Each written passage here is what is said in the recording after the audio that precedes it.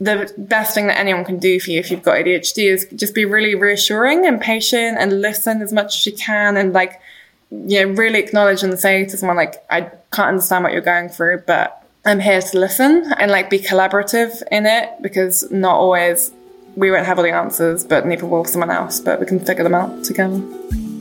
Welcome to the Hurt to Healing podcast with me, Pandora Morris. I've been fighting an uphill battle with my mental health for many years, and it's only now that I've started to see some glimmers of light. As part of my own recovery, I've made it my mission to support as many of you as possible on your own healing journey by sharing conversations that are more honest and more raw than ever before. I'll be speaking to some wonderful people from all walks of life who will open up about their own invisible struggles in the hope that it will provide a bit of solace and comfort for some of you. The Hurt to Healing podcast is proud to partner with Shout, the UK's first free, confidential, 24/7 tech support service. So if you're struggling to cope and need mental health support, please text SHOUT, SHOUT, to 85258.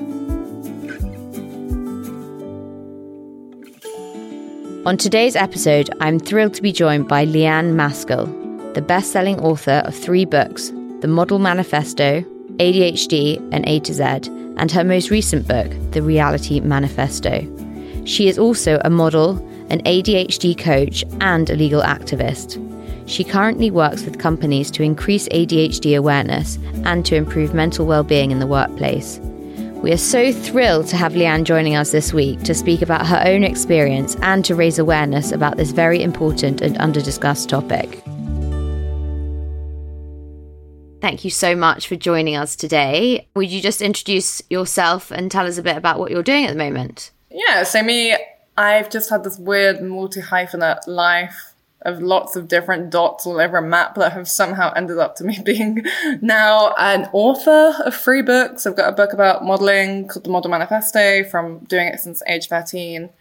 And I studied law at the same time, a bit later than 13, but, and realised that I was being exploited. So kind of used that knowledge in the book to help models understand their job. And then I was diagnosed with ADHD when I was 25. And wrote a book about ADHD, basically to similar thing, help people navigate the systems, because it was something that I literally didn't even think was real, even when I was diagnosed, which prevented me from getting the help I needed for a really long time. And the same with all the stigma attached to it. Like, so that's something I really try to be very open about now. And I guess this is what I work as most in the day-to-day at the moment, which is an ADHD coach. And I've got a company called ADHD Works, where I work with both like employees and employers on how to harness ADHD in the workplace. And before that, I worked in law as well, in mental health and disability law and immigration. And I just published a book this year on social media and mental health and body image, because I could see that a lot of the people I was working with were just really, really struggling with that whole online social media world. And it's like ADHD, but it's like something else from social media. Yeah. Well, it all sounds incredibly constructive, and yeah, you've done a huge amount of really fabulous work. But will you just talk to us a bit about ADHD? So what exactly is ADHD for someone who doesn't know what it is, and how can it manifest itself?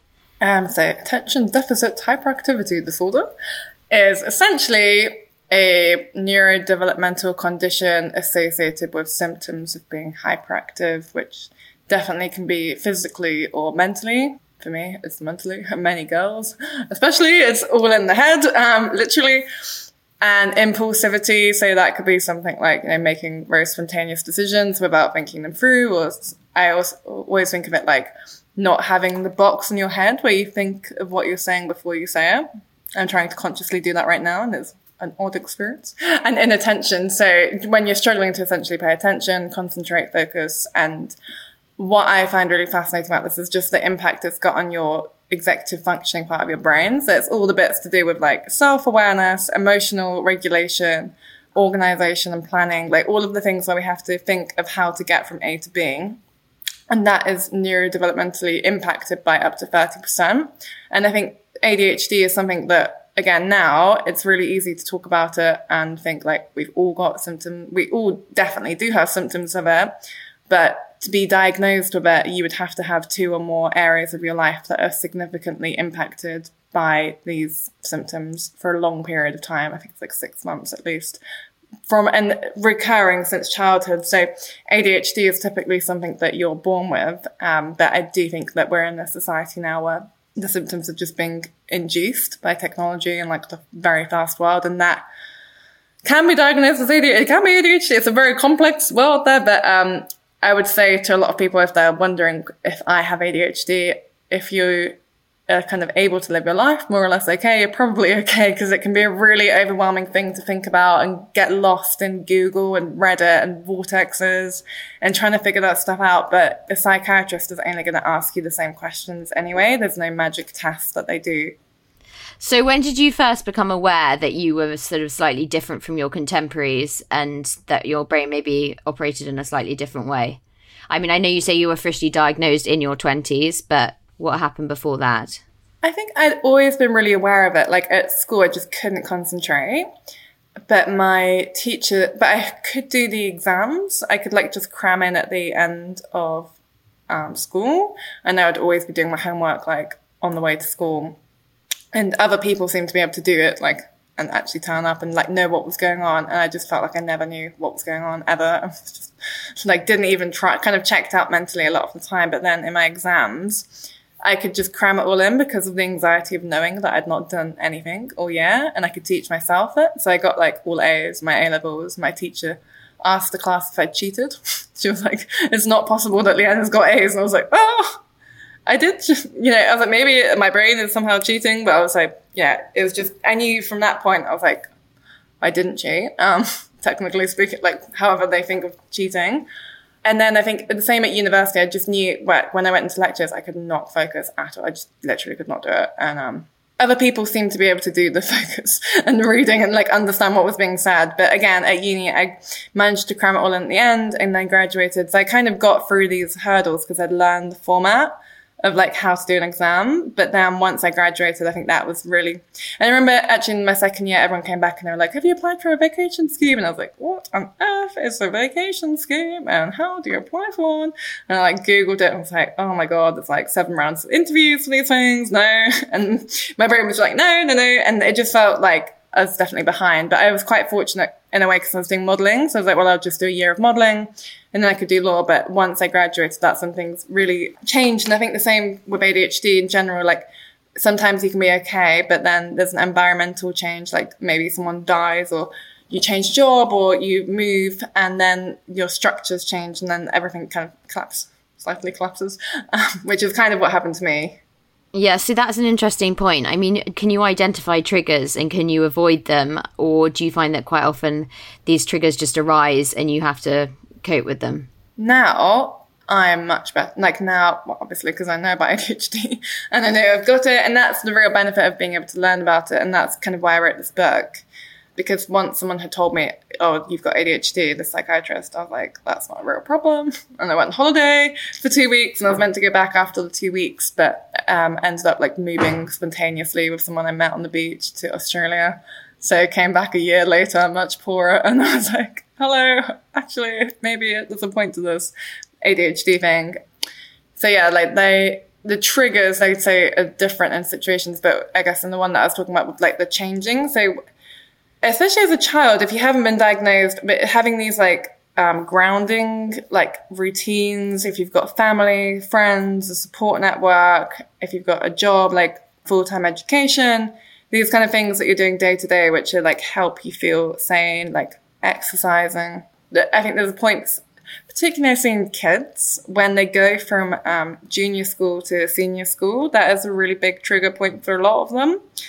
And then there's a point when they're about 14 when they suddenly are expected to be able to prepare all their own work. Kind of the same when they go to university. And it's like, okay, now it's all on you. And they're like, what? No one teaches you what to do in the free periods or like how to study or like explains these things to you. And then I think as an adult, when you go to university, these kind of environmental factors when you're moving house or where you live, and you've got to kind of realign your brain because especially, I guess, if you've got different brain to most people, and you figure out a way to work with it in the situation in which you kind of grow up, and then it changes, then it can be really, really overwhelming to figure out how to adjust. So you became a model at the age of 13. Was that a trigger for you? I guess so, definitely.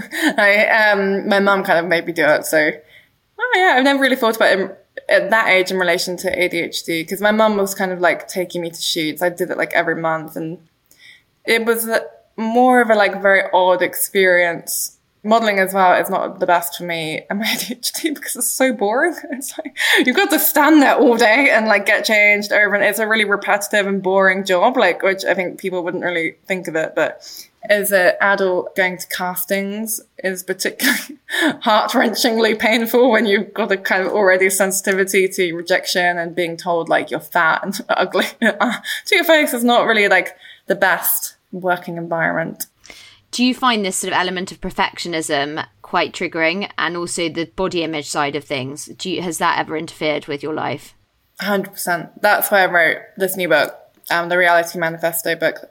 There's this whole chapter on like perfectionism. With ADHD, it feels like having a brain that is like either it has to be perfect or don't do it at all. And obviously like perfectionism doesn't exist. So it's kind of keeping yourself in a state where you're beating yourself up all the time. And then there's this huge rejection sensitive dysphoria related to ADHD, which they found that is like the one thing very family related to the condition, as opposed to other conditions with mood swings like bipolar. And then I think the body image bit is quite a different topic. But it's not, it's the same. So many people that I work with have got eating problems, whether that is like being addicted to snacking and unhealthy food, alcohol, smoking, but also like control and trying to control like anorexia, bulimia, like these kind of issues that arise. And I do think it's a way of trying to control our inner worlds, because our brains are just we're going all over the place. It's like, how can we regain some sense of control? Which obviously, as you know, is not really that possible. Yeah, no, I mean, I think it's interesting, this whole sort of comorbidities and cross addictions, which are just so common nowadays. And I mean, how do you help people within these companies? I mean, if someone's really struggling at work with ADHD, how can they sort of, move forward and learn to manage it better? Well, there are lots of different situations. So I kind of start by getting policies in place, because I think of being diagnosed with ADHD and probably any condition as an adult like this, like being told you're a wizard, like in Harry Potter, because you're like, okay, well now what do I do? Like, hey, you have ADHD. And often it's a really expensive, long, complicated road to even getting that diagnosis. And you expect that will be a fix, but then it's not. And then also often to be given medication, which can be really hard to get right and like really complicated, because you don't know what it's meant to do, how you're meant to feel. You can really overthink it. We already struggle with self-awareness. So it's like, is this working? Is it not working? No. And then in the employment context, it's really hard because they've got, like ADHD can very much be considered a disability, where an employer's got to make reasonable adjustments for someone. And that might look like a change in their environment, such as letting them work flexible hours, or quite often they'll pay for them to have coaching with me. But the coaching, personally, I found that to be really life-changing, which is why I became a coach. But it was just someone that could help me understand all of my habits, like the rejection sensitivity, like the impulsive overthinking, and time management, these things, and develop routines and like hold me accountable. Because like I mentioned about the executive functioning delay, it doesn't mean those skills aren't there. It just means that someone needs to help me understand them in order to be like my colleagues who somehow know what to do magically. But so that's the element of like actually giving someone coaching, helping them understand as well, like what ADHD is, like how it might impact them, what they struggle with at work, and what could change. And often the things that could help are really simple. Like the most helpful one that I've found is like just giving someone written instructions for work, which is like literally so simple. Like, why doesn't everyone do this? But I guess we are living in like an age of Zoom calls and like millions of emails, but just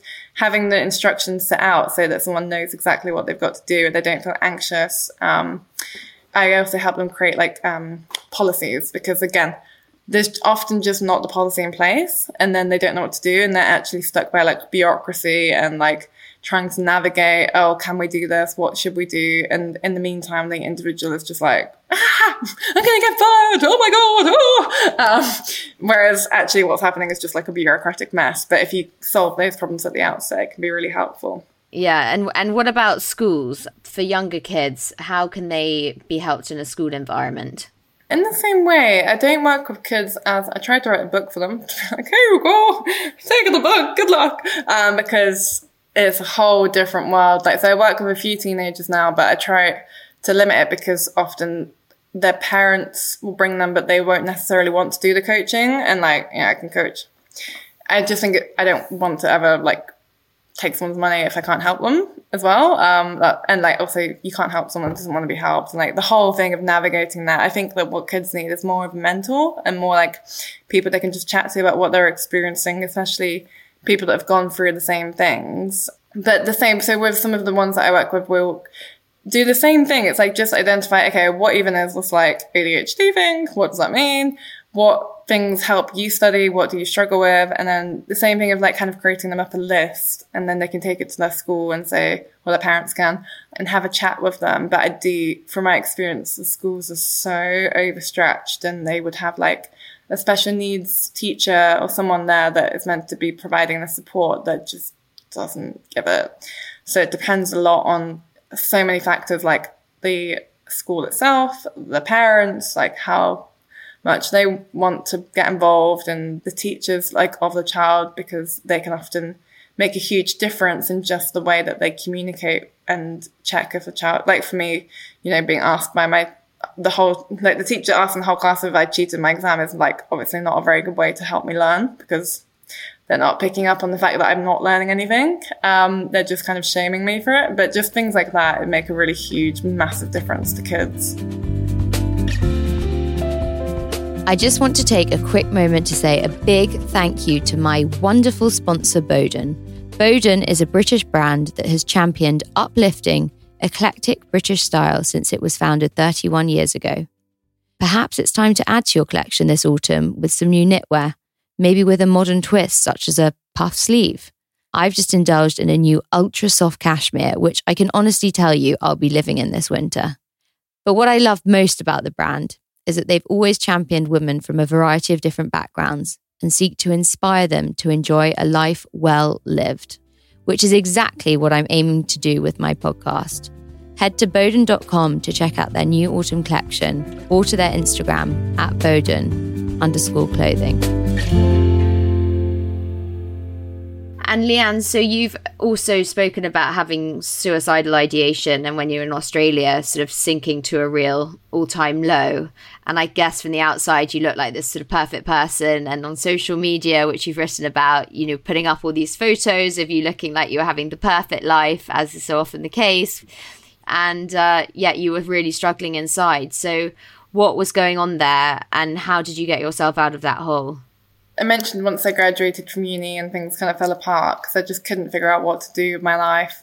Social media, Instagram was becoming quite big, and to the point where I would go to castings and clients would ask me like how many followers I had. And my agency at the time told me to buy followers. So I was like, oh, well, yeah, okay. So I just bought, like all my friends had fake followers. It was like a very normal thing, but it's also, again, really weirdly shameful thing, because it's like, why does someone need to buy followers to get a job? Anyway, I kind of, all the anxiety about like not being able to get a job or fit into normal society, maybe just like kind of plug in more to an unreal world on my phone, whether that was posting like modeling photos, which again, like back then I was like editing my body on like with a Facetune, because I already had an insecurity from like being pressured to lose weight from the modeling industry. And I ended up seeing a photo of Australia and going over there.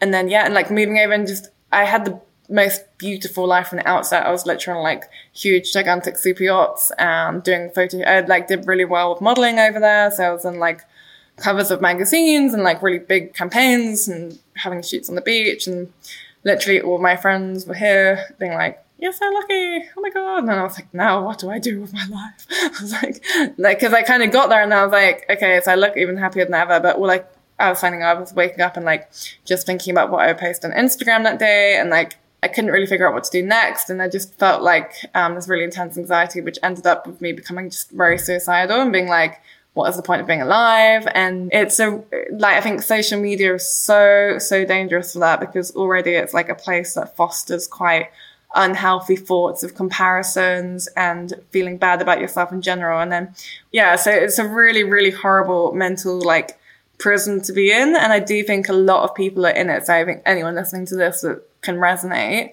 you're not alone. Literally everyone has these experiences. And I think it's really important to get help for that, because it can feel so scary when like someone's like, have you ever thought about killing yourself? And you're like, no, because you don't want to like find out what happens next, whether you get sectioned or something like that. But it is like a really normal thing to feel and talk about. So I do think it's really important to just speak about it before it becomes like an addictive thing that you might act on. And it's obviously not don't do it. It's not a normal thing to like think on a daily basis. So you should definitely get help for it, but it's not a shameful thing.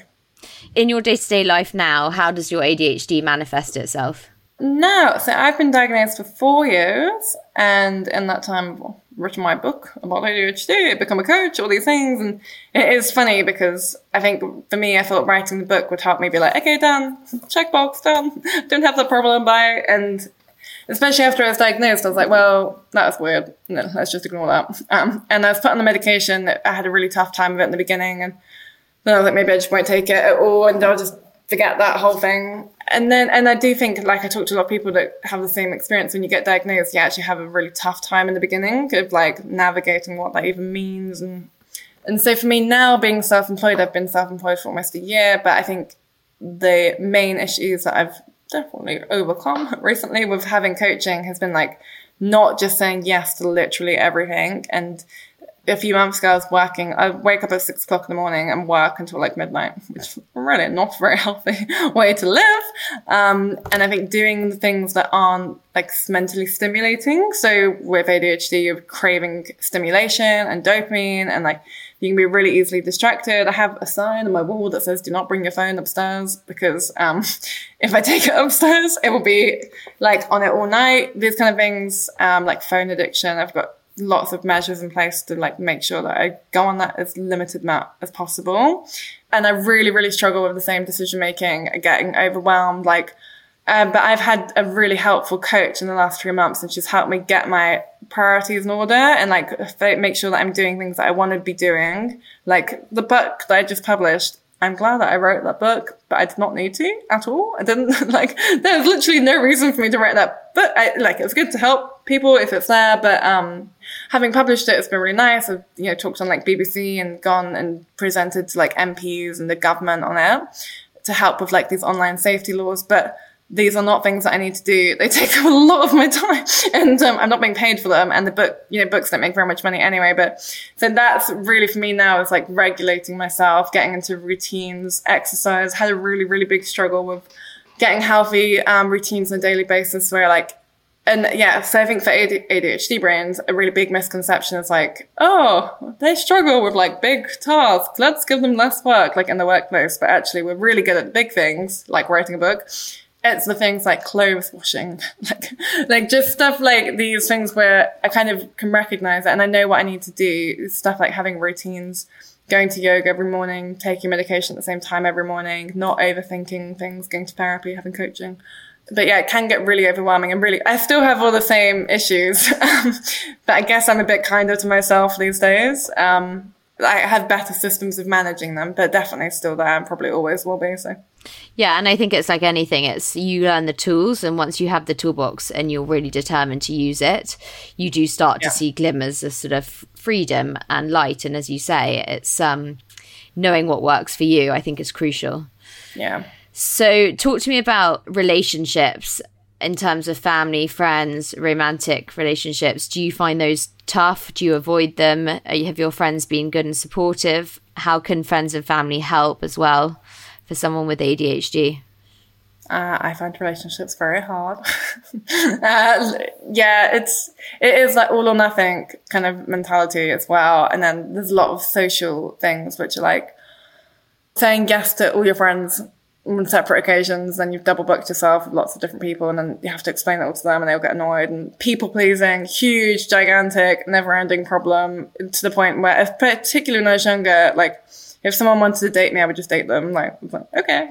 And I'd be like, I didn't want to date this person. How do I get out of this relationship? And like, yeah, really quite vulnerable, I found in my life. And that's why I try to work really hard with people now that are in the same positions, because it's a natural tendency to be like, it's all my fault, it's me. But actually a lot of the time it's like, well, people are taking advantage of you.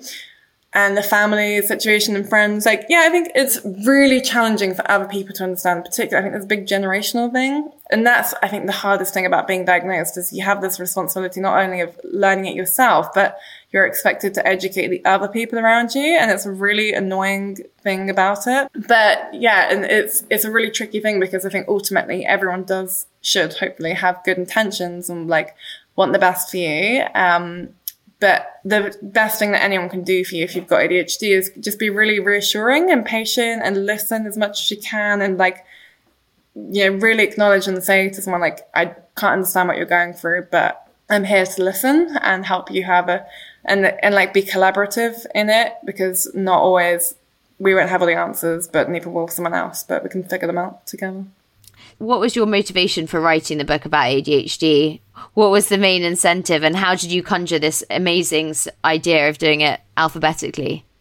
The alphabet idea, it was when I moved to Australia and I was in a yoga class and just got the idea of doing an A to Z blog post about modelling. And I was like, and I got out into my car and then like wrote it in the back of a book. And that is the format for all of my books. So that's the only way I can write books now. And then the ADHD book, I basically had been diagnosed. I wasn't really sure. I went through this whole process where like I got the diagnosis, had a year of like kind of knowing about ADHD, but not doing anything, where I did do things like I did yoga and I became vegan for a couple of months. And I did things like I made these like environmental changes that really helped me. And then coming into my job, I had to change doctor, and they were like, oh, if you need to change medication again, they said you're going to have to get re-diagnosed through us, and the waiting list is 7 years long. I was like, what was that? Like, did you say 7 years? And they're like, yeah. And I said, well, that is crazy. Like, I'll be dead by then if I need something. Like, 7 years is a really long time.